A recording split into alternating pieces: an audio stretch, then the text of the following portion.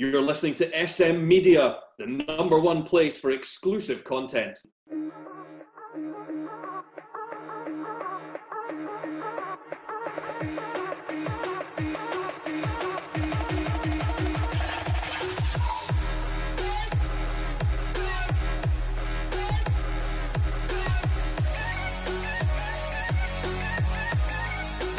Hi everyone, and welcome to this week's episode of the Scottish Football Show right here on SM Media. I'm Scott McBride, delighted to be your host as always. A very busy show this week, and we've brought two of the best guests along with us. First of all, the editor of the Kilmarnock Standard. What kind of mood are you in after the performance? Are you optimistic? Lachlan Higgett, how are we doing? It's Kelly's done it before, losing the first leg and coming back to win, so I think getting that goal back at Dens was vital, to be fair, because coming back 2 or 3-0 down would have been a pretty tall order. But no, I'm feeling all right. Just need to win the match. That's all you can ask, at home in the plastic park. So Definitely. We're also joined by, I'm delighted to welcome Scott McDermott, the chief sports writer for the Sunday Mail. Scott, it's a pleasure to welcome you onto the show. Thanks for coming on. Pleasure to be here. Thanks for having me. Brilliant. How have you been? How's things been lately? Not bad. Working from home as usual. Just been tough. That's got a year, probably over a year now, working for the house. But listen, I'm not going to complain. Still getting to games. No, it's not the same, obviously, without supporters. It's a totally different experience. But I'm getting to press conferences, still getting to talk to players, getting to games. So I can't grumble too much. Is it safe to say it's been a busy week this week? Well, it's kind of last week for me, obviously, been with the Sunday Mail. But last week was quite busy just with the Scotland squad announcement. That was a big one during the week, and everything that kind of went round that. Spoke to Steve Clarke, obviously, after the announcement. Did an interview with Grant Hanley, who's obviously in the squad. And then Saturday with the cup final. But listen, it wasn't too bad because everything was geared towards Scotland and the cup final, so there's no firm press conferences, stuff like that. So it was a good week, and again, despite the no fans, I enjoyed the game on Saturday. Brilliant. We'll get into that later on in the show, but we'll start off with a bit of kind of unfortunate news at the start of the week. Obviously, the incident surrounding Peter Lawwell. It's just disappointing, and it's Scotland. It just shows how low that can get at times.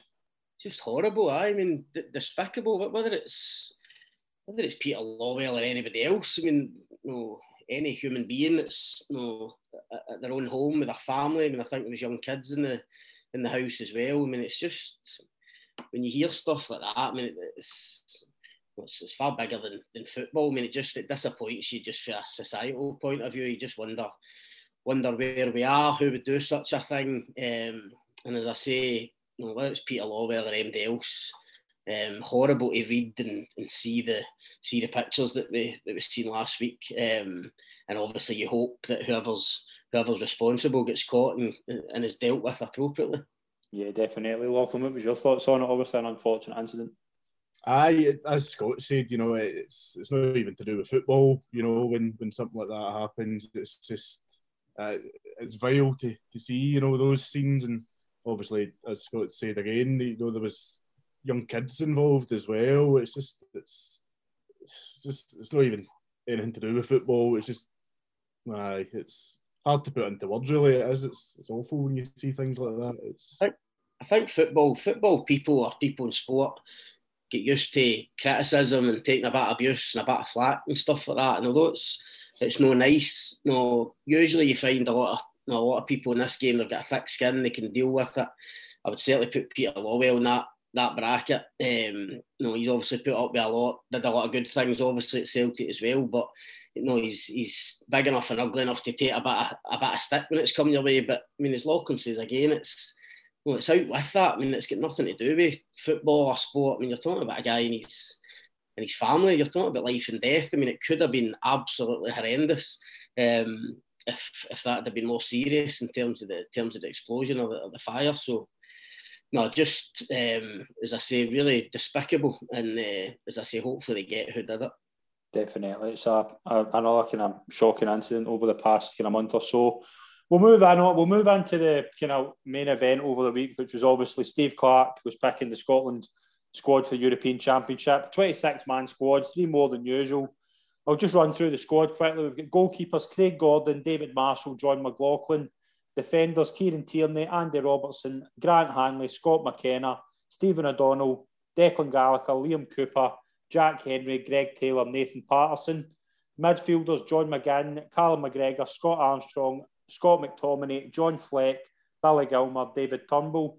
And forwards James Forrest, Ryan Christie, Ryan Fraser, Lyndon Dykes, Shea Adams and Kevin Nisbet. Lachlan, we'll start with you. What was your overall thoughts on the squad when you heard it?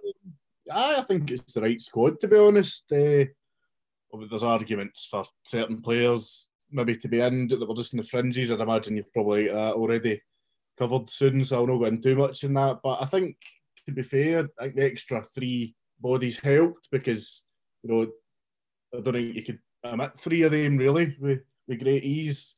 So I think he's done a good job and he has chose the right squad overall. Scott, obviously you probably get the news before most of us. What was your first impressions of the squad when you heard it was announced? Positive, largely positive. A lot of guys that I wanted to see in there were picked.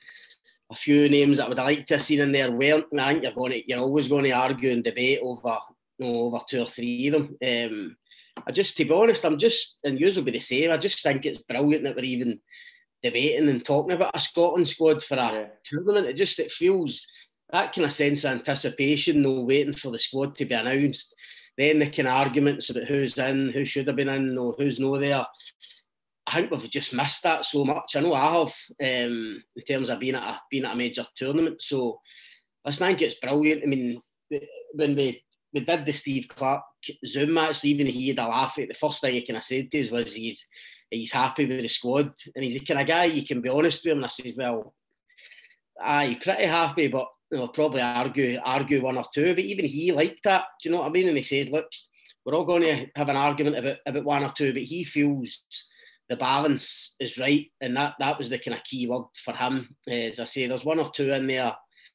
I'll still argue all day, and it's nothing against the player. I'll still argue all day that I don't see the point in Greg Taylor being in there when you've got Robertson and Tierney, and there's probably 1 or 2 others that I would have swapped for other guys. I'd like to have seen Ryan Gauld in there. I think he deserved it, especially being a 26-man squad. Me personally, I would have taken Leigh Griffiths almost as a kind of joker in the pack, a wild card. Listen, people have a pop at Griffiths. We know his failings, but I just think in tournament football, when you've got that size of squad, you need somebody that you can turn to, when you're needing a goal or if you get a set piece late on or whatever. And I just think Griffiths is, I wouldn't want anyone else other than Griffiths in that type of situation. So, listen, we can argue to and fro about 1 or 2 of the names, but largely really happy with it. There's 3 debutants going that haven't played yet, but we're all really excited about them. David Turnbull, Billy Gilmer, Nathan Patterson. Lachlan, do you think it is right that they 3 go? Yeah, I would say so. I think the only one you can argue is maybe Nathan Patterson. He's not played too many games this season, but he's probably the right back of the future. So just to have him in about the squad, kind of getting used to it, I think that was probably the right call, to be fair. And he'll probably get a couple of friendlies before it, the Luxembourg and the Holland game. Gilmore, I think that's basically was the chat all along. Is he going to get in? That was dominating all the chat, all the headlines. And again, he's going to be the future. So why not get these boys in? And especially with the 3 extra bodies as well. You've got that in the bank. That these players wouldn't have been there normally. So, and then Turnbull, he's been, probably Celtic's one of the best players this season. So he has. So he's definitely there on merit as well. Yeah, definitely. One player I want to touch on that didn't make it was Ryan Gauld. And I know we spoke about him before, but I spoke to a Portuguese journalist who's based over there, and he's talking. Obviously, he's a free agent. The likes of Porto, Benfica, Sporting Lisbon, they're all looking at Ryan Gauld, and 9 Man of the Match awards. Scott, he is setting the kind of world alight over there. Like, why do you think he didn't make it, and do you think he is going to go on and be a top player? I do. I mean, I think he's a top player just now, if I'm being honest, with what he's done in the Portuguese top flight this season. I think he'll get a big move this summer. I think you're right. From everything I've heard, the big clubs in Portugal, the big four, if you like, Benfica, Sporting, Porto and Braga, have all kind of registered an interest. I know he's got offers on the table already from clubs in Europe, Spain, France, Poland, places like that. MLS clubs as well. I think Southampton, I wrote a piece on Sunday that Southampton have now kind of registered an interest, probably the first kind of English Premier League club to kind of take note. I just think people will look at the numbers that he's hit over there for a team that's been relegated. He's a free agent. He's at a really good age. He's just had the best season of his career, as fit as he's ever been. He's managed to get through this season with no major injury worries. So it'd be a great pickup for somebody on a free transfer. And I just think he's fulfilling the potential that anyone who's seen him when he was younger knew that he had. I mean, I've not seen. I don't proclaim to have seen that much of him this season. It's like the clips and the goals and the assists and that, like everybody else. But I don't need them to tell me how good a player is. I've watched him for long enough. This is just the fruition of a lot of years of hard work for Ryan Gauld, a lot of ups and downs, a few bumps in the road along the way in terms of loan moves. So listen, I expect him to get a really good move in the summer, maybe a career-changing move. And I expect him to go on and really do well. I think he's found his feet in that league. I'd probably like to see him staying in that league with one of the big clubs, because he's settled over there. He's fluent in Portuguese. I know he enjoys the lifestyle over there. So, getting back to the Scotland thing, I just think he deserved a shot. I don't know why Steve Clarke's been so reluctant to at least have a look at him. Steve Clarke's not really answered that. I don't think in the press conferences. I get the fact that the Scotland's midfield is our best area, and if the manager thinks he's got midfielders better than Ryan Gauld, I've got absolutely no problem with that. Steve Clarke knows players better than me. My biggest issue is that he hasn't been brought into a squad to have a look at, in training or. The past couple of squads, you could have called them in, big squads where guys were called up late, and I don't really understand the reluctance when he's playing in one of Europe's top, or a top European league. I definitely think it was worth a look. Do you think, obviously, he went to, was it Hibs a couple of years ago on loan and it didn't really work out? Do you think that's maybe played a part in Steve Clarke's decision, or is that it? Do you think that's maybe overthinking it? No, possibly. I mean, I'd like to think Steve Clarke delved into it a bit deeper than that. I mean, he went to Hibs with Neil Lennon. I think he played initially. I'm sure he picked up a bad hamstring injury at Celtic Park in a game and was out for a good period of time. By the time he came back, Paul Heckingbottom was in charge. Yeah. Things had changed at Hibs. And I think he played the kind of last couple of games of the loan. Listen, it didn't work out for him for one reason or another. But I mean, you can't just discard people. I mean, look at Glenn Middleton on Saturday, in the cup final. What he's done at St Johnstone. I mean, he had a couple of loan moves to Hibs again, ironically, in Bradford City, where didn't set the world alight. So it's got to be the right move. It's got to be the right time. Circumstances need to be right. I don't think Hibs and Ryan Gauld was a good fit at the time. He's gone back, had a brilliant season with Firenze last year, player of the year, gets them up, and then again this season, although they've went down, he's been playing against the top sides in Portugal and really showing up well. And as you touched on at the start, it's not just us saying it as Scots and just desperate for him to. He's had acclaim from the journalists in Portugal and websites over there and newspapers and stuff. So.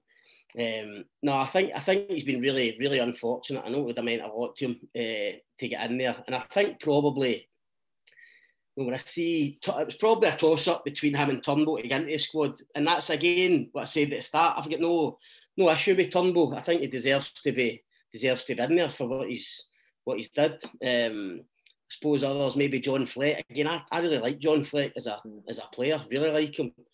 But I'd have probably taken Gold ahead of him for tournament football in terms of really making an impact.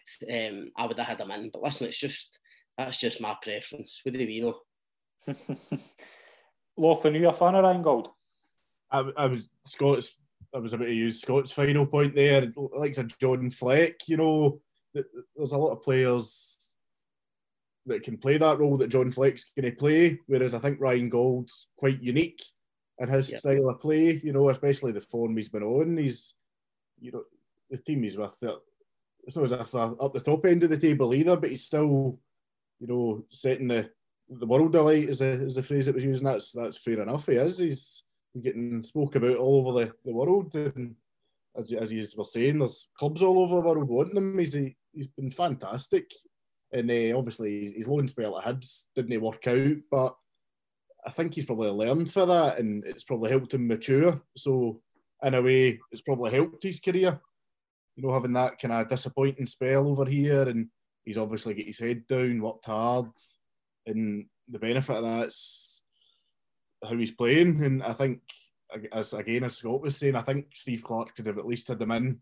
having a look at him to see how he copes, training with Champions League winner Robertson, stuff like that, because he's not had that experience of the big, playing with big kind of players like that, but he's playing against Porto, Benfica, Sporting Lisbon. These are all big teams, and he's playing well. So I think he's definitely worth at least a look at, and I think I would have probably had the man over the likes of John Fleck and James Forrest. Like, he's a huge player, obviously, but he's not played much this season due to injury, so surely somebody like Ryan Gold, who's been top performing all season, should, in theory, I know James Forrest has been huge for Scotland. I'm not saying he's no, but when you look at it, who's played this season, who's played well this season, Gold's up there, so I definitely think he deserved a spot somewhere.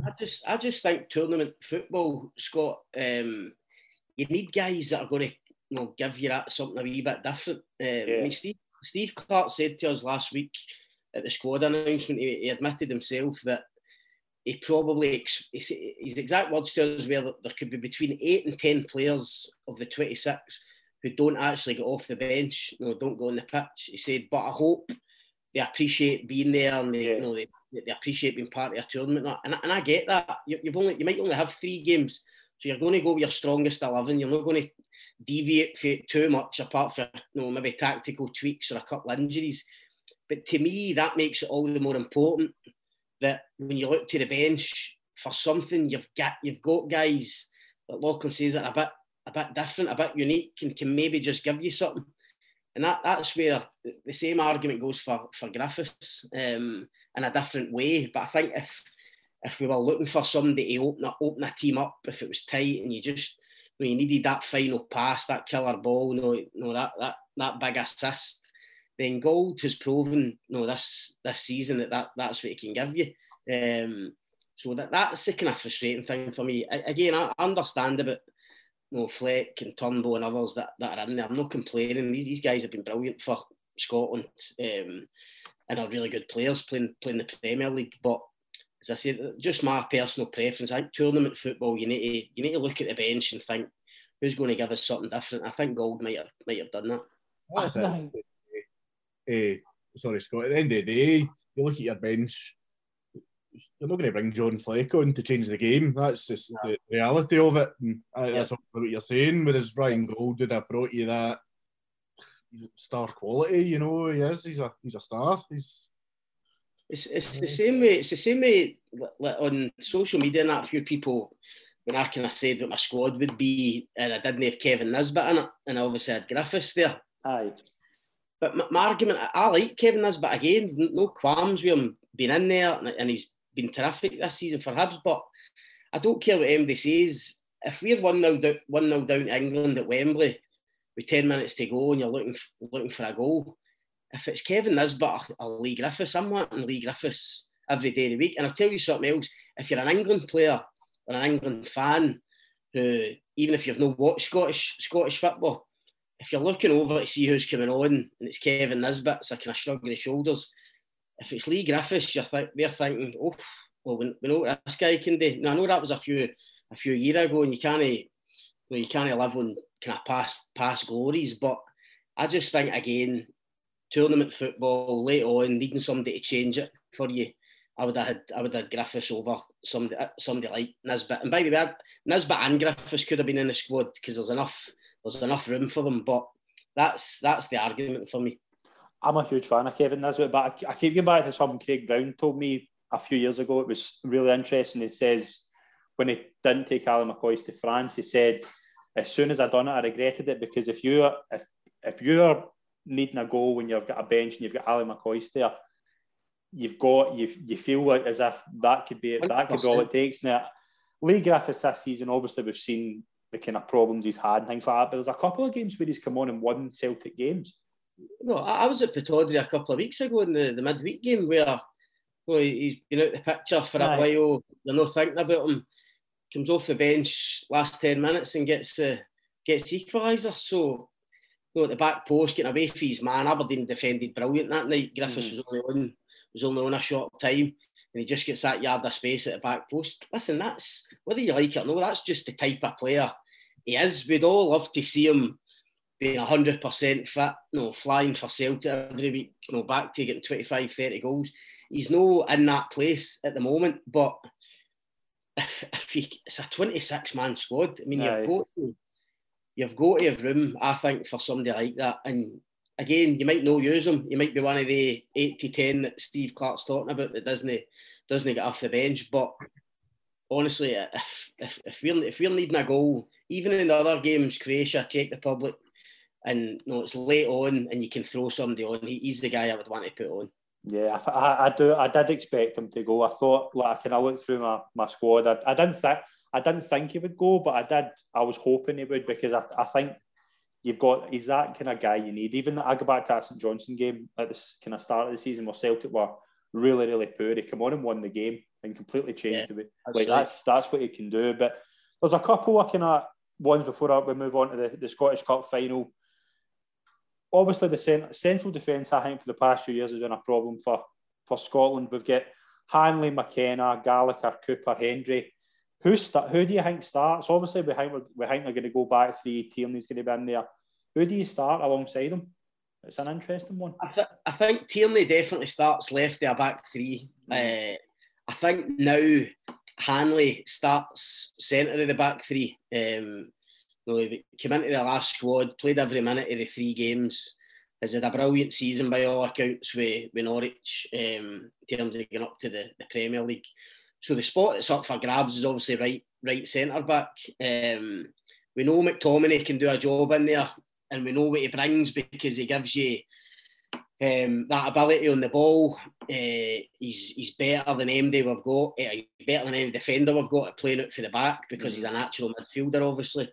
I think McTominay's just such a good player. He could pretty much play anywhere, to be honest. But I think if Jack was in the squad, I think McTominay would have played defence. But now I think it's different. Might be right. I think you're right. I think McTominay will now play in midfield with Jack and McLean there. No. I think McTominay has to play in midfield. So there's a spot up for grabs there, right centre back. And it'll be interesting to see who gets it. I mean, Declan Gallagher has been a wee bit unlucky. I mean, I was probably at the start of Declan Gallagher's Scotland career, I was questioning why he was there, whether he was going to be good enough. But in those few Nations League games that got us to the playoff games that got us to the Euros, Gallagher was outstanding. He was brilliant in Serbia that night up against Mitrovic. So he's probably been unfortunate. Maybe a lack of game time at Motherwell due to injuries and other things that he didn't play in the last camp. But he'll be a contender. Obviously, Hendry got a wee chance the last time. Again, probably gives you a wee bit more ability in terms of playing out for the back. But that spot is definitely up for grabs. And I don't even know if Steve Clarke will have decided yet who's going to play there. Yeah, definitely not. Right, Lachlan, we're going to put you both in the spot. Will Scotland qualify out of this group?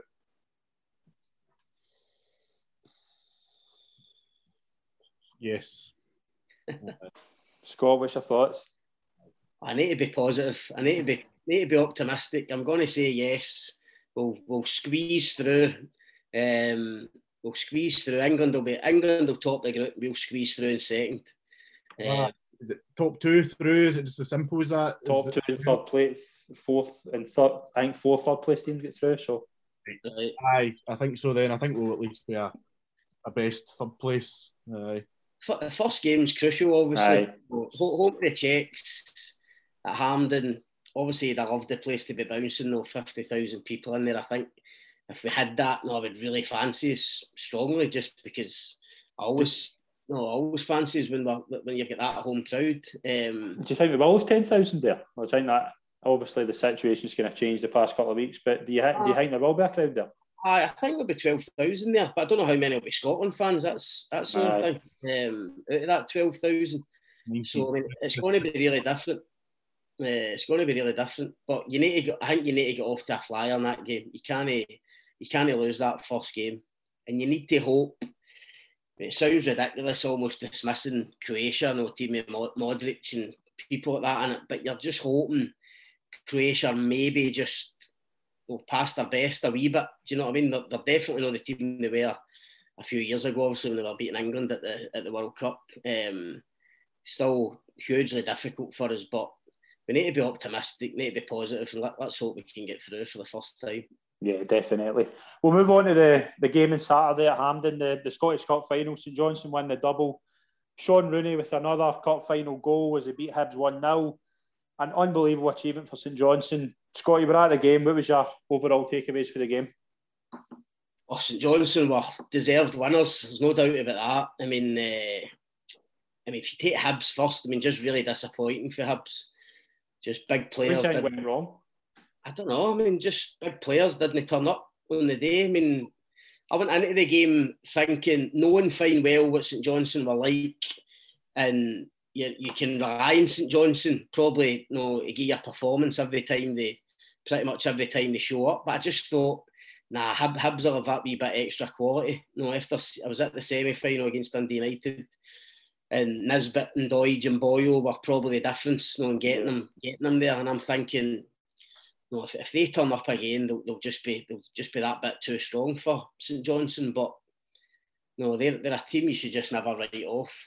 Great mentality, so strong defensively. I think they've got a brilliant manager. Callum Davison. I like him because he's a great guy first and foremost, but he's proven to be a really great manager. He's brilliant for us to deal with in the press. So I was really pleased for him, especially. But I don't know many of the St Johnstone players personally, but they seem like a really brilliant bunch. There's a real togetherness about them. As I say, Davison's kind of fostered that, real kind of resilience and mentality, and obviously he's sorted the defence out. The back three again were outstanding, and Hibs front players just won in the game. So St Johnstone thoroughly deserved it. Could and probably should have won by more. And Rooney again, what can you say about him? Two winners and 2 cup finals. It's just ridiculous for a right back. And he's some character as well. We got to interview him after the game, and all he could talk about was getting out in the beers, basically, and enjoying his summer. You've got to love that. Brilliant for them. Phenomenal achievement. We'll probably never see it again.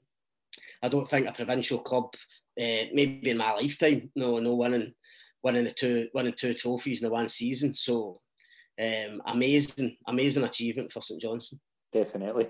Lachlan, Callum Davidson obviously won both cups. Just how big an achievement is that for a manager who's his first year on the job? How big an achievement is that? Oh, it's incredible. He's got a lot to live up to now, though. How did he improve that season? But it's amazing. It just shows you it's only the second time it's ever happened. A team outside the old firm winning the double, and I think even then that was Aberdeen, who are a huge club, especially back then. It's just incredible. Your first season as management, it couldn't go any better. And the fact, I think they showed their character as well by even getting into the top 6, because they were down they were bottom of the league in October or November, I think I'm right in saying, and And even then, it went right to the wire, getting the top six. I know they had to rely on St Mirren dropping points, I think, in the last game, but they did everything they could to get those points. And I think they were on a good run as well to actually seal the points that they needed. And I think that just shows their character. And then to get through two cup finals, pretty unfazed as well. Like, they're just incredible. Like, the spirit they've got, it's just amazing. Like, in Callum Davidson, I've not had any dealings with him. We've been at Kilmarnock and stuff. But he's I don't know how he's done it. He's obviously took something at the Tommy Wright playbook. But no, it's incredible. He's done a great job, and he's a great guy for what I've seen as well in interviews and stuff, and he fully deserves it. Absolutely. No, what I love about it, Scott, I love the fact that his first year as a manager, he's went in there, he's decided on a formation, he's decided on a way of playing, a system, and he's stuck at it. And I love guys that build for the back first and foremost, because as much as I love to see attacking football and flair and teams going forward as much as the next guy, but MD, if you know football, you can't do anything unless you're solid at the back. And when St Johnstone were bottom of the league at the start of the season, they couldn't score a goal. People were saying the strikers weren't good enough. Kane wasn't good enough. Stevie May was finished. Callum Hendry wasn't good enough. But Davison just stuck to that shape. He drilled them. He's drilled them so meticulously that now that back three are just flawless in most of the games. Rotates the wing backs occasionally, rotates the three in midfield, and then that playing one off the front.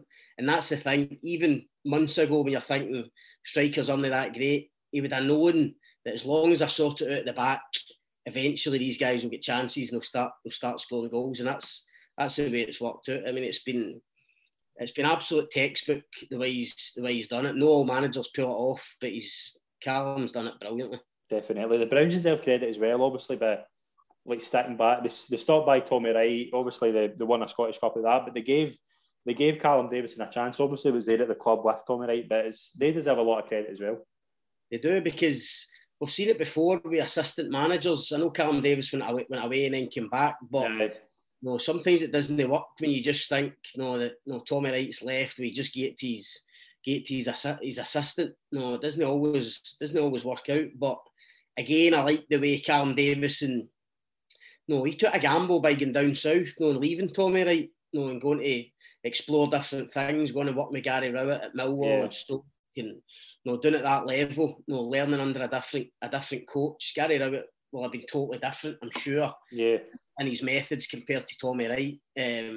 So he's kind of almost went away and done his apprenticeship, and then he's felt he was ready, obviously, to take on that job. And being an ex-player and having been there under Tommy, winning the Scottish Cup, a bit of pressure on him to go and do well. But I mean, as Lachlan says, I mean, where do you go? Where does he go for him? And I said that to him after the game on Saturday. I said, how do you emulate this? How do you top it? I mean, he couldn't do anything but laugh. He just said, I think I'll just need to go to Portugal for a year and disappear. And that, honestly, I mean, you feel as if he'd be as well just chucking it now, because it's never going to get, it can never get any better, surely. But all joking aside, he's got Europe now to look forward to, which is brilliant for them. And I think obviously he'll want to try and go and challenge a bit higher up the league. And obviously next season they've got two trophies to defend. Never thought I'd hear myself saying that about St Johnstone. Brilliant. We'll move on to the playoffs. Obviously, this is where we bring Lachlan in and kind of bring him down to earth a wee bit. But Dundee obviously 1-2-1 in the first leg. My overall thoughts on the game were Kilmarnock were as poor as they've been all season defensively. Dundee were really good and should have won. But Kilmarnock, they dug deep and got that goal, and I think it gives them a slight advantage going into the game. But what was your overall thoughts on? Obviously, you follow Kilmarnock all season, but I thought the first half hour Kilmarnock were as poor as they've been all season. Just that negligence at the back that's been shown all season. I like until most of the game. It was honestly one of Kelly's worst performances of the season. That's fair to say. I think even Tommy Wright would agree with that. It was just looking at the game, you didn't know who was the Premiership team. That's what Dundee looked like the Premiership team. I mean, you wouldn't have thought, Killie are the team fighting for their Premiership lives. And I think Killie are actually in decent form, surprisingly, as well, which is bizarre getting into a relegation playoff. But they're just so slack at the back. Both goals were so preventable. Like the first goal, it's as if nobody wanted to take the man on out in the wing, and then you seen Charlie Adam teeing up that pass for about 5 minutes. It felt like you just knew the ball was coming to him, and he was pinging it down that left wing, to the right back. Just so preventable. And then the second goal, it's as if I feel as if Killie were probably going to come out firing in the second half, but I mean, you concede 60 seconds in, just caught napping, and Gary Dicker, he should be the captain inspiring the team on to winning this game, like, because he's been there before as well. He was there in 2016. He should be geeing the boys up, but he's making mistakes. Like, I know mistakes happen, of course they do, but in a game like that, your captain should be leading by example, really. And it could easily have been 4-0, 5-0. Paul Doyle had some good saves, as much as they didn't cover himself in glory with maybe both the goals. He had some big saves, and the tie could have been over after 60, 70 minutes, but Killie got that goal, 14 minutes to go or whatever it was. And if they'd have scored again, it would have been an absolute miracle. But, they are, as you say, they've got an advantage now, because all they have to do to at least take it into extra time is win the game. And, you're playing at home against Dundee. You should be expecting to win that in 90 minutes. So if they win by 1, obviously it goes to extra time. But if they win by 2, happy days. But no, it was poor. It was poor. Fair play to Dundee though. I'm not taking anything away for them. They were good, and James McPake played an absolute blinder. You saw how they were setting up before the game, and they were just trying to nick a goal, and it worked perfectly. So it did. Scott, obviously we've heard the phrase Kyle Lafferty has been so vital since he's come into Kilmarnock, but they need more than Kyle Lafferty here. I think you can't rely on one. I know I've said many times on this show, I think at his best he's probably the best player outside Old Firm in the league. I do honestly believe that, but at times I think Kilmarnock, just without him and Burke as well, they're flat. That would be the worry for Kilmarnock getting into the second leg. That if Lafferty doesn't turn up, then where are the goals? Where's the inspiration coming from? That was certainly the case the other night. I was at the game, and I was surprised. Like Lachlan, I went into it thinking, Kilmarnock was too much for Dundee. They were going into it in decent form. Lafferty had been flying. Even Burke and Pinnock in particular had been really good getting into it as well. But Dundee were excellent again. Should have won by more. And as Lachlan touched on it, the big thing for Killie now is how vulnerable they look at the back. I've said for a long time now they've had a real issue with the keepers. Because I don't think either Doyle or Danny Rogers have covered themselves in glory. I don't think they've been good enough this season. I think that's partly the reason why. Listen, they've had loads of problems, but that's certainly been one of them. They've not had a top keeper that they could rely on to make big saves at important times. So I think that's an issue for them. I think the centre of defence is an issue for them. And Dundee, to be fair to them, look as if they've got goals in them. They looked hungry the other night. I thought they adapted. The conditions were terrible, by the way, atrocious.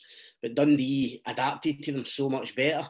As I say, far hungrier, 1 second balls, 1 headers, tackles. Just seemed to want it a lot more than Killie, and that surprised me, I must admit.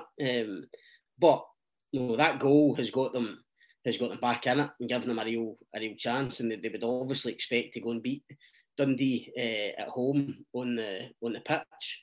But looking at Dundee, I definitely think they'll score, because I think Killie are so vulnerable at the back and in goal. So it's going to be a fascinating second leg. If you'd assessed me before the first game, who do you think? I'd assess Killie all day long. But I have to say, I now think Dundee, are big favourites, and I expect them to score and win the tie. It's going to be really interesting. But like Lachlan, what are you hoping for tomorrow night? We've heard there. I totally agree. I think Dundee will score. I think the Kilmarnock just are so sloppy at the back. But what are you hoping for? A resounding victory, 4-0. Same as Falkirk. I think it's crucial Kelly get an early goal, at least in the first 10-20 minutes, just because Dundee, the longer it goes, 0-0 or whatever, or say they nick a goal, they'll be naturally sitting back, and I don't know if Kelly's got enough to break through that, especially 2 or 3 times, because as Scott says, Dundee the chances are they'll score, and then that means Kelly need to score 3, like if they're going to win in 90 minutes, taking it into extra time, and a team that's sitting back, put 3 by them. It's no easy. It's hard enough scoring 1 in that situation. So I think an early goal is massive, and it's the old cliche that the next goal is the most important, and it is. If Dundee take the lead, Kelly will be in big bother. So an early goal, and they need Lafferty to turn up, as you were saying. The thing is, Dundee marked him out the game on Thursday. I thought they'd done a really good job on him, actually. The defensive was brilliant. Like, Lafferty didn't, obviously there's the thing he didn't turn up, but he didn't get the chance to turn up. And that's when you're relying on your Pinnocks, your Kilties, your Burks to then penetrate so that they can take the pressure off Lafferty. Then that's when Lafferty gets his chances. And just they were so poor, Burke's been great all season. Pinnock's been good lately. Kilty's been good lately, but on Thursday they just didn't turn up at all. I thought there was a wee bit of complacency about Kelly the other night. It was almost like they went up there thinking, we're in good form. We've got Lafferty. He'll get us a goal or 2. Dundee themselves aren't great at the back. I just got that impression. Obviously the weather didn't help. But I mean, everything they did was in front of Dundee. It was passive. It was a bit laboured. I mean, I don't know what they were they just thought things would happen for them. Whereas Dundee actually went out and made things happen. Whether it was Mullen up front, giving the 2 centre-backs a torrid time, whether it was Charlie Adam getting on the ball, making things happen. I thought James McPake did brilliantly with Adam just getting McGee and Byrne in beside him, for his legs, basically, just getting the legs in beside him in the middle of the park and just letting him go and do what he does. I thought tactically McPake got it spot on. So as I say, I'm really looking forward to the second leg. I think it'll be fascinating. I agree with Lachlan. If Kelly score early, it'll be a massive boost for them, and that'll be a big test of Dundee's kind of strength of character, whether they can deal with that, because they will come under pressure.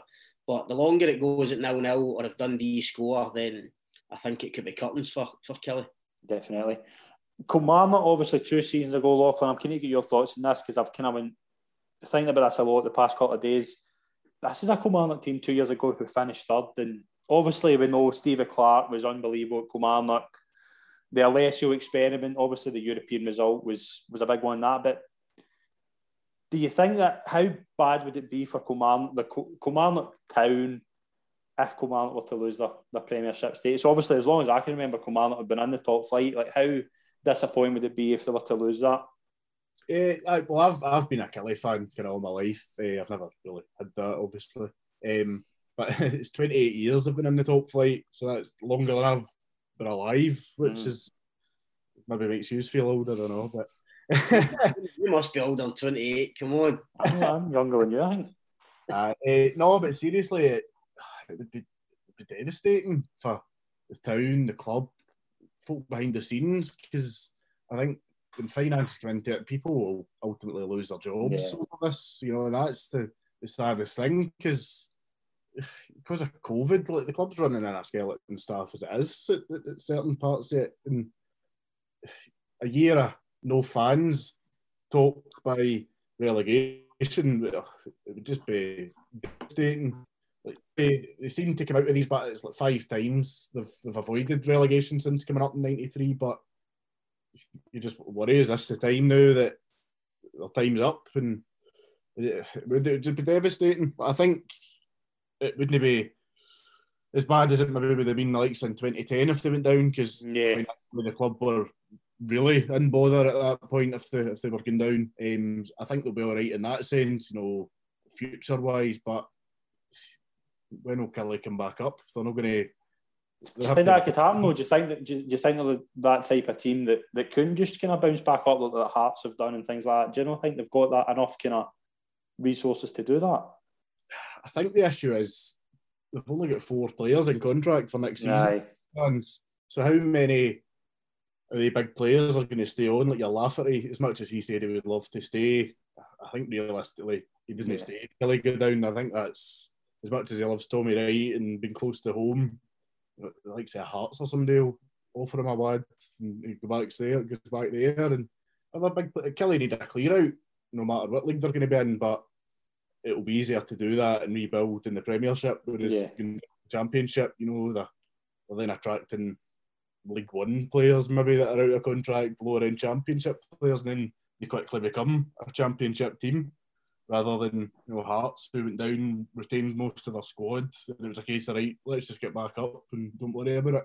I just don't think Kelly will have that in them, which is sad to say, but... Scott, do you think, obviously, we've spoke about Steve Clarke, and something interesting you said about Callum Davidson as well, that he's reached that peak. Like, do you think Kilmarnock reached that peak under Stevie Clarke, and since then it's been a case of it's just been a free fall? Like, obviously, the Alessio thing, I think, is a keen story in itself. Like, I don't think he'd done that bad a job, but obviously the European result kind of hung over him. Do you think it kind of falls back to even then at that? Yeah, I mean, you look at the Steve Clarke appointment and it was like the perfect storm. Almost, he was available. He'd been out of work a long time. He was keen to come back. It was kind of his club, if you like, coming back to Ayrshire. I mean, you don't want to say Kelly got lucky because he still had to go and get him and appoint him, but it was the perfect storm for him at that time. And he obviously did a fantastic job there. And as you say, it just shows you that when you lose that, the next couple of decisions need to be right. And if they're not right or you don't get them right, then it can quickly be a kind of downward spiral. They took a big gamble going with a foreign coach. I think it's whether you like it or not, any Scottish club that goes with a foreign coach, I think, is taking a gamble. Fans expect. Scottish fans are renowned for their patience in terms of waiting for a culture to change and a style of play to change. They just want to see results instantly. And I think the difficult thing with that was you went for Steve Clarke, where it's that kind of pragmatic approach, that kind of almost kind of defensive style where I think Alessio wanted to be a bit more expansive and bring in some more foreign players or whatever. So it was a really difficult transition, and obviously it didn't work out. And then you go to Alec Dyer, who I really like, and I think's a really good coach. But a bit like I was saying about Callum Davison, but it doesn't always work with the number twos coming in. And I kind of, again, nothing against Alec Dyer, but when he got the job, you kind of thought, is that really the right road to go down? No, you're going to get kind of Steve Clarke's right-hand man, but it's not going to be the same. No, he's no Steve Clarke. I think the strength of the Steve Clarke appointment was having him as manager and having Dyer there as his assistant. No, it's just that partnership seemed to work. So again, that was a bit of a gamble, and it hasn't paid off. And that's, I think, why they find themselves in this position. And as Lachlan says, I think it's no gimme now that you're going to come straight back up for the Championship. No, I know it's not like a few years ago when you maybe had Hearts, Hibs, even Rangers down there, Dundee United, teams like that. But even if Kelly went down this season, you get Hamilton, Dunfermline, Raith Rovers, Queen of South. It's definitely not a gimme, especially when, as Lachlan says, you don't know what the squad makeup's going to be like. He's right. Lafferty won't be there in the Championship. I mean, if Kelly go down, Lafferty will have a queue of Premiership clubs kind of waiting to try and take him because of his recent form. So it would be a huge rebuilding job, big reality check for Kelly, and it might take them a few years to get back up. Yeah, definitely. Morton and Edinburgh City Morton and Dumbarton kept their status in their respective leagues. Morton with an impressive 3-0 win over Airdrie. in Dumbarton, obviously against beating Edinburgh City. Scott, how big results were they for Gus McPherson and Jim Duffy? Big results, but big managers, experienced managers. Didn't expect anything less. I've known both of them a long time, and the jobs that they did going way back to Jim at Dundee and Gus at St Mirren and stuff like that. So I mean, real experience. I think that's what you need in that kind of playoff situation. I do always feel for the team who's trying to get up, the kind of lower league team. I just think, listen, we could talk about it all day, the way the playoffs are set up, but it's definitely in favour of the club up above. And you just always fancy them to have the edge, and obviously that's what's happened. But no, with Gus and Jim Duffy, always expected them to get through their ties. Yeah, definitely. The big story today, obviously, Kelty Hearts are up in the SPFL. Brilliant result for Barry Ferguson and Bob Malcolm and Kelty, respectively. Lachlan, how big a result was that for Kelty Hearts? Oh, massive. I was up there maybe a couple of years ago. Kelly under-20s were playing in the Turnocks, whatever, Wafer Cup. It's a great wee setup. It is. It's obviously they're an ex-junior team, and they've just showed so much ambition. I think they were one of the first clubs to take the plunge and jump over to the Lowland League, and it's great to see that it's paid off for them. And Barry and Bob, they're good guys. They're good football guys as well. So they've taken a bit of a plunge as well. Taking that job on, and they've obviously seen the potential and the ambition of Kelty to get into the leagues, and it's great. And there was all the talk this year they're going to miss out in the playoffs again, because there was chat about Brechin not being in a playoff again, which I think last year there was fair enough arguments for it, possibly, but I think if they were denied this year again, it would have just been bouldering criminals. So it would. So it's good that they got their chance, and Brechin, at the end of the day, they've came bottom 4 seasons in a row in whatever league they've been in, so they had to prove that they deserve to stay in the league, and ultimately Kelty did the job, and it's good. I'm kind of one of these, as a neutral, I just like seeing a new team and about the leagues. It's, like Brechin, they finished bottom. It was the same when East Stirling went down. How many years did they come bottom? It's just nice to see a team a bit of ambition to come up, and Kelty will come up and straight away they'll be wanting to win the League Two as well. They're not going to come up and be happy to be there, and I think it just ultimately makes the leagues and the setup more interesting. Definitely. Scott, how big an achievement is that for Barry and Bob and the whole town of Kelty?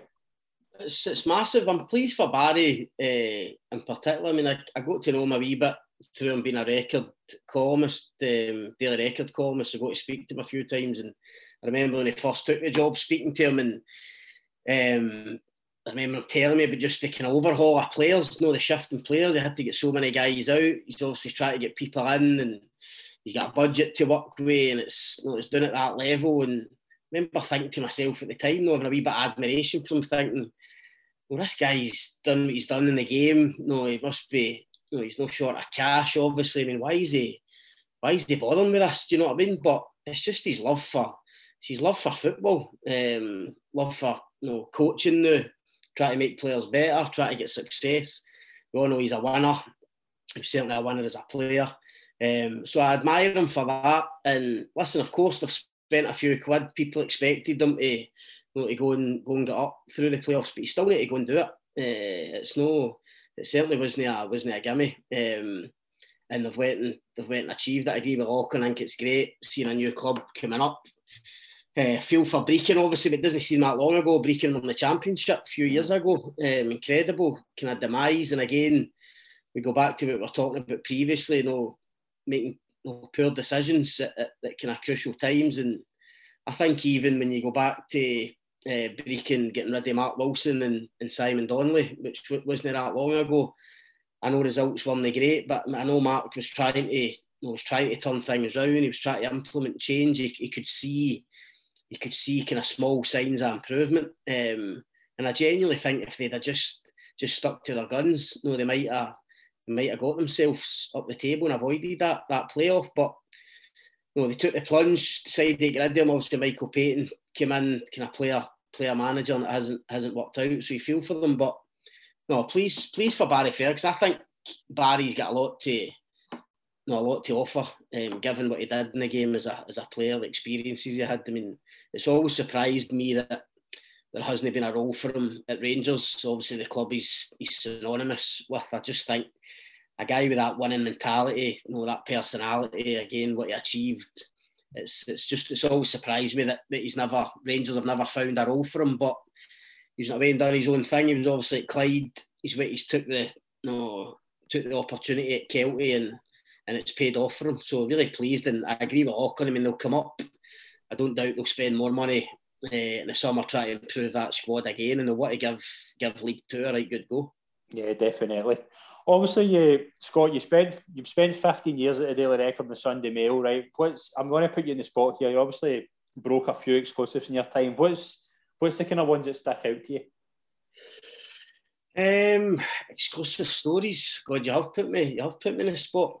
Listen, probably just various kind of transfer things that you get wind of early. You get right, or you get a big interview that you're really happy with and kind of has an impact, and people talk about. Or even if you're working, getting to work at big games. And you get that kind of back page on a Sunday, the big Saturday games. That's when you get the real buzz for it. In terms of highlights, I think I've been so lucky getting to travel all over Europe, to America, Canada, covering Scotland and covering clubs, right for Scotland under 19s, 21s up to the national team and stuff like that. And probably highlights, I went to the European Championships in 2016 in France. to cover the group stages, the first kind of major tournament I had worked at. That was brilliant, just being part of a tournament that size. You kind of realise the kind of magnitude of it, going to different stadiums. I went to England v Wales, for instance. I think it was in Lille, if memory serves me right, which was a brilliant game, obviously. So stuff like that, Champions League finals, I've been really lucky. It was great. When the Champions League final moved from a midweek to a Saturday, it was brilliant because somebody had to go and cover it for the Sunday papers. And I've been lucky enough to do, I think I've done 3 or 4 finals now, but the highlight was a couple of years ago in Madrid when Liverpool beat Spurs. And I was the only Scottish guy there that night. So to see Andy Robertson winning it, see a Scottish guy winning it, and standing in that mix zone after the game, I mean, it was late. Honestly, get my boss phoning me every 10 minutes. Where's the quotes? Just had to wait for Andy Robertson. I mean, he's the only guy I wanted, and eventually he obviously came out and obviously kind of recognised me for the Scotland squads and all that. So I think he was pleased to see a Scottish guy in there, and of course you get the interview, and it was quite emotional, if I remember right, talking about his dad and stuff, and obviously what he'd achieved. So yeah. Nights like that are brilliant. That's where you get the real thrill. And just as I say, just travelling and interviewing footballers that you kind of grew up watching and idolising. The one guy I always wanted to interview was Paul Gascoigne, and I hadn't done it up until a couple of years ago, and then he was in Glasgow, and I managed to go and interview him. People like Mo Johnson as well, did a piece for Sunday Mail with Mo Johnson when he came back to Glasgow for a wee bit. It was just before an Old Firm game. I managed to get him, and then obviously when you're covering the games in Europe, the real kind of big names like Iniesta and Gattuso and people like that. I mean, that's, as I say, you go for years watching these people, and then you can't believe you're sitting there with a dictaphone interviewing them. So, no, really, really, really lucky. I mean, I think you all know as well, the industry's changing all the time.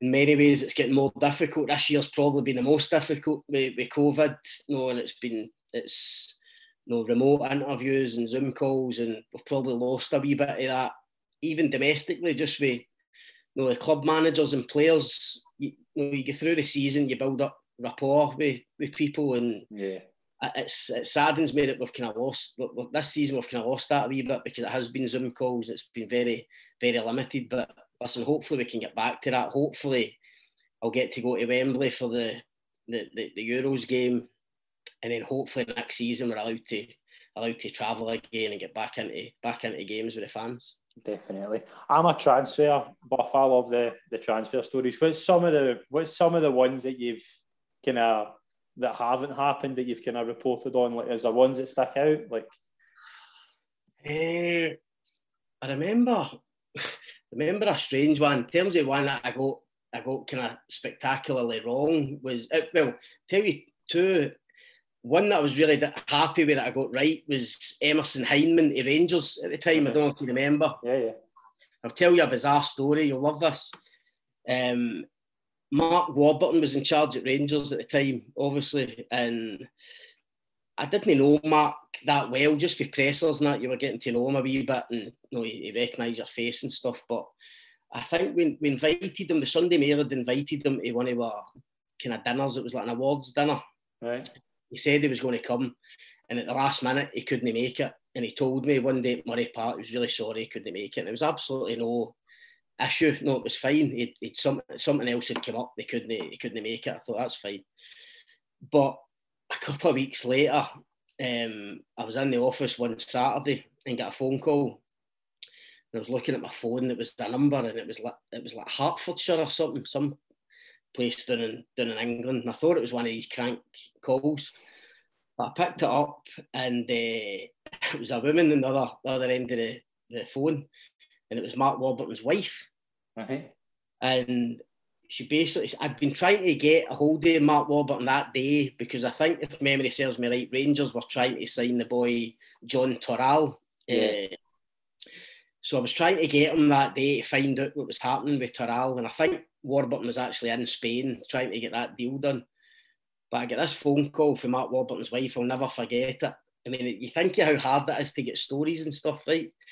And the amount of work you put in. And she phoned me that day and she says, look, Mark's left me a message. He told me to phone you. He was really sorry he couldn't make your awards dinner. But it was just to let you know, he's signing Emerson Hyndman on loan for Fulham. He's left me a couple of notes here. He's 23-year-old. He's an American. He's signing on loan at the end of the season. I couldn't believe what I was hearing. Honestly, I mean, I thought this is going to be a wind-up. This is one of my mates has put somebody up to this. So it was pretty surreal. I came off the phone, spoke to my gaffer. Even he was asking, "Are you sure this is right?" But I thought it has to be. So I took the plunge, wrote the story for the back page, and sure enough, Emerson Hyndman signed, I think, that week. So God bless Mark Warburton. I'll not hear a bad word against him. Him or his wife. But although I did talk about getting one spectacularly wrong, bizarrely, a couple of years later, I think I wrote a story that Celtic were coming in for Hyndman. Aye, that's right. I remember that. And obviously that would have been a big story because he'd been at Rangers. And somebody at Celtic had told me, somebody that I thought, I could rely on, had said, look, Celtic are definitely trying to get him. But I wrote the story. It didn't happen. To be fair, Brendan Rodgers was in charge. And actually, I kind of chinned Brendan, or I grabbed him after a game one day just to kind of, not apologise, but just to kind of explain to him why I'd written it, because he'd had to kind of field questions on it. I think it's kind of next press conference. But typical Brendan, he was brand new. He basically said, look, it's no problem. We did have a look at him. No, it was one that we considered, but we're not going to go for it. So listen, that's what happens. You win some, you lose some. Brilliant. Lachlan, anything you want to add? I had a good one a couple of years ago. It was Kirk Broadfoot. Know how he came back for St Mirren. Basically, I was in Prague just on a kind of holiday, right? And I got off the plane coming back, and it was at Edinburgh Airport. Never forget it. And obviously, you've got your airplane mode on. Turned my phone back on, and I had a message for a very decent source. And it says, Kurt, obviously the rumours were that he was coming back, because Alessio had left by this point, and I think it was Dyer that was in charge, and so all the rumours were that Kirk Broadfoot was coming back. I get this text, good source, Kirk Broadfoot coming back, a lot of nonsense, nothing in it. I was like, all right, okay. So I just put a tweet out. I didn't do a story or anything. I just put a tweet out just because I wasn't actually working because it was in deadline day.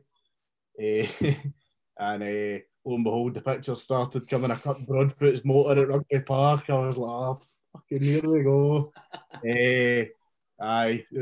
15 minutes before so I was just sitting hoping the announcement didn't come. 15 minutes before, Kirk Broadfoot, welcome back.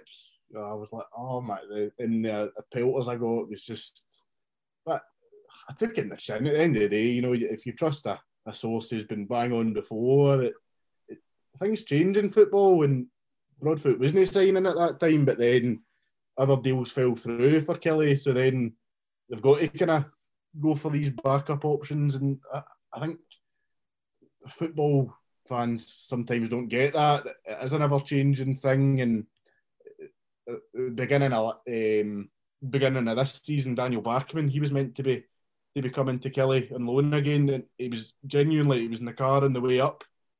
So, and I'd obviously heard, and I put out, you know, Bachmann's pretty much, he's coming back, deal pretty much done, and then he ended up getting a phone call for Watford. Gomez is retiring or whatever, do you want to come and be the backup?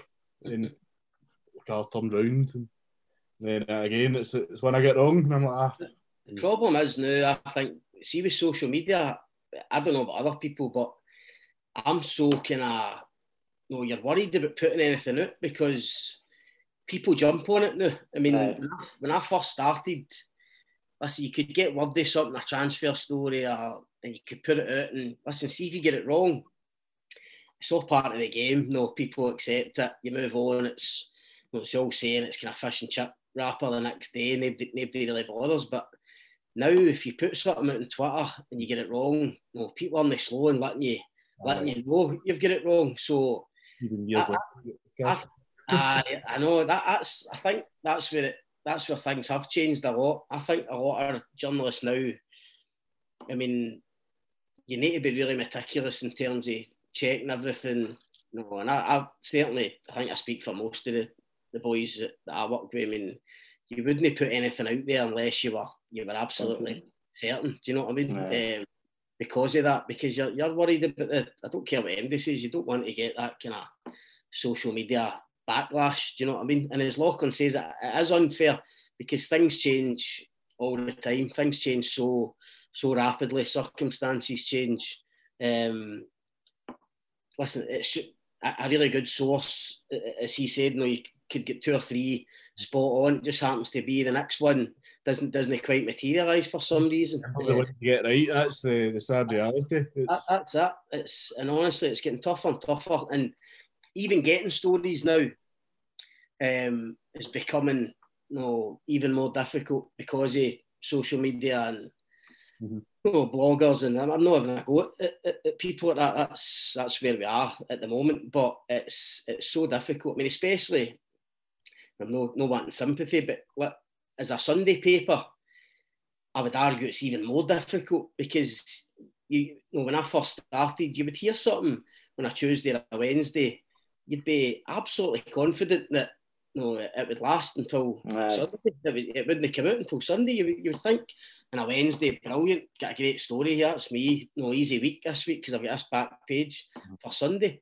I mean, that absolutely, I would argue 99% just can't happen anymore because if you hear something a Tuesday or a Wednesday, it will be amazing if that's no by Thursday or Friday. So, I mean, I tend to find with the Sunday Mail that in terms of news stories, you can only really try and go out and get news stories or, you know, try and find stuff out on a Friday or a Saturday, and even then you're just hoping and praying that it survives until the Sunday, and that's just the world we live in. I mean, I remember I always say to people, it kind of summed it up, talking about being at that Euros in 2016. The first game I went to was Sweden v Republic of Ireland, and the only kind of Scottish interest, or one of the Scottish interests, was obviously James McCarthy, who I'd known when he was up here at Hamilton, obviously. And I thought, I'll wait on him in the mix zone. He'll recognise me. I'll get him for a piece, no, for the paper the next day. Or it wasn't for the next day. It was hopefully going to be for a couple of days in advance. And so sure enough, he came out. He seen me. Nobody else was interested in him in the mix zone apart from me. But when I got him and he stopped, because no all the players stopped, everybody kind of was drawn over to him. And I'm asking, obviously, because he knows me, I'm asking all the questions, kind of Scottish-related questions. But I can see there's mics and stuff in at the back of me, and there's dictaphones, and I don't know who these people are. And I just remember turning round to one of the guys with the mics and saying to him, "Look, mate, I'm hoping to keep that until Thursday. Say it was a Tuesday game. I'm hoping to keep that until Thursday." The guy just looked at me as if I had three heads. No, he just said to me, and his exact words were, he said, "Listen, mate, nothing holds." Now, that was his exact words, "Nothing holds." And I thought, you know what? You're right, because one of these guys with a mic will have some of that interview out tonight on their website or something. Do you know what I mean? That's just the world we're living in now. We just need to go on it. Definitely. Obviously, yeah, all right. There's a few fan questions about a couple of things going on in Scottish football. You all right to give us a... I'll certainly try my best. Right, the $64,000 question is for a lot of Celtic fans. Where are we with Eddie Howe? Great question. I wish I knew the answer. Listen, I think it will happen. I mean, it would be a huge embarrassment now for the club if it didn't happen. The amount of speculation that's been allowed to build up. No, we're led to believe that obviously there's been a hold-up because he's looking for certain people in the backroom team at Bournemouth to join him at Celtic. Obviously, until yesterday afternoon, their season was still going. So I would expect things to accelerate now. I can only tell people kind of honestly, like last week, for instance, I managed to get to Eddie Howe's agent, which isn't easy. And at that stage, the reports were that it was all done, and he'd be there within the next couple of days. But when I spoke to him last Saturday, he was quite adamant that wasn't the case, and talks were still ongoing, as he put it. And that kind of took me by surprise a wee bit, because I was kind of led to believe, just with everything that I was hearing and reading, that it was almost done. So again, I tried to get a hold of him on Saturday and couldn't manage it. And normally when people don't get back to you or don't reply, that tells you that stuff's happening. So after Bournemouth's season finishing, I would expect things to speed up. And listen, like the Celtic fans, I'll be amazed if Eddie Howe isn't eventually named manager. It has taken too long. I think the fans wanted it done a lot earlier, quite rightly. But I think they will get their man pretty soon. Will John Kennedy and Gavin Strachan be associated with Celtic next season? I'd be surprised if Gavin Strachan was still there, because I think, as we're talking about Eddie Howe, we want to bring in his own people, his own men. I think various names have already been mentioned. And listen, you would expect that. I think even Gavin Strachan would expect that himself. John Kennedy's an interesting one. I mean, that's a bit more difficult, because I know how highly rated John Kennedy is by Dermot Desmond and Peter Lawwell. They want him to have a role at Celtic, whatever that role may be.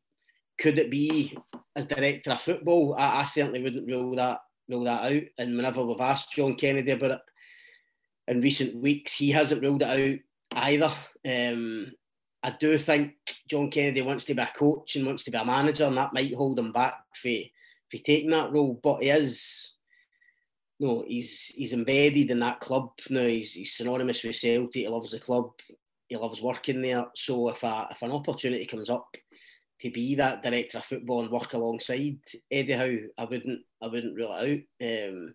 If that doesn't happen, again, I'd be surprised if he stayed there as part of the coaching team. I think he would then look at where he could maybe go and start his own kind of managerial career. He obviously turned down an opportunity at Hibs before turned on the chance to go with Brendan Rodgers at the time to Leicester as part of his team. So interesting to see what happens with John Kennedy. But I know the club would really like to keep him there in some capacity.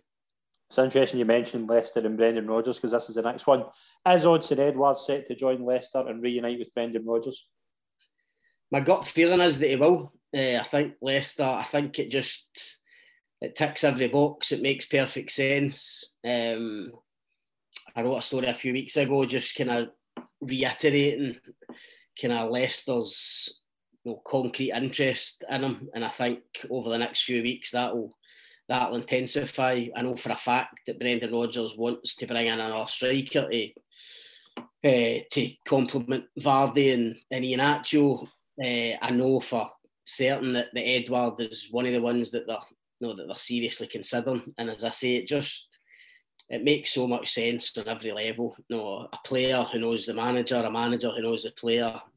I think he's the type of striker that Leicester probably need. When I look at Vardy and Iheanacho, I think Edouard would give them something different. Rodgers knows exactly what he's going to get out of him. He's at a great age, a year left in his contract. Listen, as we spoke about earlier, things can change daily, but I would expect Leicester to be right at the front of the queue for Edouard when it comes to him leaving Celtic. Brilliant. This is the last one, and then we'll pass it to Lachlan. I've got one for Lachlan. What is the situation with Lewis Ferguson? Well, to be honest, I'm just reading like you're reading. Obviously, bids coming in. The bid for Watford coming in, it was rejected. Actually, I agree with Aberdeen. For a kind of newly promoted Premier League club to come in offering £1 million for, it's shocking. One of the best young players in Scotland. It's a bit of an insult. They should know. When they look at some of the players that have gone down there, I think of guys like McGinn and Armstrong and that. They should know that they're never going to get a player like Ferguson for £1 million. They've obviously tried kind of chance their arm a wee bit, and Aberdeen were right to knock them back. I think he's now handed in a transfer request on the back of that, so he's obviously keen to move on, which will be a big blow to Stephen Glass, obviously, who I'd imagine would want to try and build a team around. He's obviously brought in a few experienced players, but he'd want Lewis Ferguson to be part of that. Listen, ultimately, I think he'll probably move on this summer, but the price will need to be right for Aberdeen because he's a big asset to them. He's on a fairly long contract. But when he does move on, I think he'll go on and be a success. I've said this a lot in the last couple of years. I really like him. I know he's been linked to Rangers in the past. A lot of Rangers fans coming on to me saying, no good enough and stuff. I don't agree with it. I think put Lewis Ferguson in a better team with better players around him. You really get the best out of him. I think he's got a wee bit of everything. He can pass, he can get a goal, he can play different positions. Get that wee bit of devilment in him as well, that wee kind of nasty streak in him that I quite like. I think you need probably at big clubs. He's obviously got great mentors and his dad and his uncle to lean on as well. So I think he'll go on and have a really good career. But unfortunately for Aberdeen, I think it'll probably be elsewhere. Brilliant. Thanks very much for that, Scott. Lachlan, there's one for you.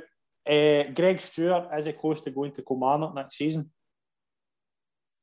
Not for what I've heard. No, I've certainly no heard anything about it. I think there was certainly chat about him coming in January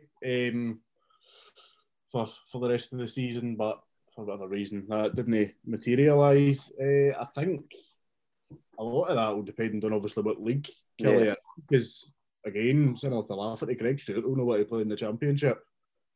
I think if they stayed up, Greg Stewart's certainly somebody they'd be looking at because he revitalised the team when he came initially before, and it was a sore loss. I think if he'd have stayed that season, Kelly would have comfortably been in third, and there was arguments they could have been pushing closer to Rangers in second, because they went through a spell of like 8 games no scoring after Greg Stewart left, and it was a direct correlation, and they still came third, So I think he would have been huge that season if he'd have stayed. But I've certainly not heard anything. I think Kelly, they're dealing ifs and buts at the moment with even their own players, let alone getting. I don't know if there's some. Is Greg Stewart, is he contract up this season? Or He's finished. All reports says he's leaving Rangers at the end of the season. Yeah. Right. I don't know. I think you'd be more likely to see him come back to Aberdeen or something, to be honest. But then I suppose it's if they fancy him. I certainly wouldn't say no to taking him at Kelly again because he was a huge player. But I don't know. I think he'll probably, the way he left, he probably wouldn't want to come back with his tail between his legs. It was a strange move at the time. So it was definitely. Right, final prediction. We've one more game left of that season before we get into Euro mode. Kilmarnock Dundee tomorrow night. We'll get round the team. What's the predictions, Lachlan? On you, fire away. Give us why are Kilmarnock going to stay up? I don't know if I want to say 4-0 again. I think it'll be quite a tight game, and I think extra time's probably the most likely scenario. I think maybe a 2-1 win for Kelly to take it into extra time, and it's a lottery after that. And who, my heart's definitely saying Kelly to stay up, and I don't know if my head's saying that as well. I don't know. I was really impressed with Dundee on Thursday, so it's whether they've. I think a lot of it comes down to whether Dundee have got the bottle to kind of see the tie out. I think that's actually going to be the biggest factor in it. But I'll go for Kelly to win in extra time. Kyle Lafferty hat-trick. Brilliant. Scott, what's your thoughts tomorrow night about Kilmarnock's biggest game, Dundee's biggest game? What's your thinking? I think I need to stick by what I said there. I think Dundee will score, and having watched the game the other night, I fancy Dundee now to get through. So I'll go for a score draw, 1 each or 2 each, with Dundee to go up. Brilliant. That'll do for this week's episode, Scott. It's been an absolute pleasure to be on the show as our special guest. It's been a pleasure. No problem. Thanks for having me. Cheers. Brilliant. Lachlan, pleasure as always. Thanks very much for coming on. Thank you very much, mate. Brilliant. Thanks very much, everyone, for watching. We'll be back this week with a special show on our end of season awards. Thanks very much, everyone. We'll see you soon. Cheers.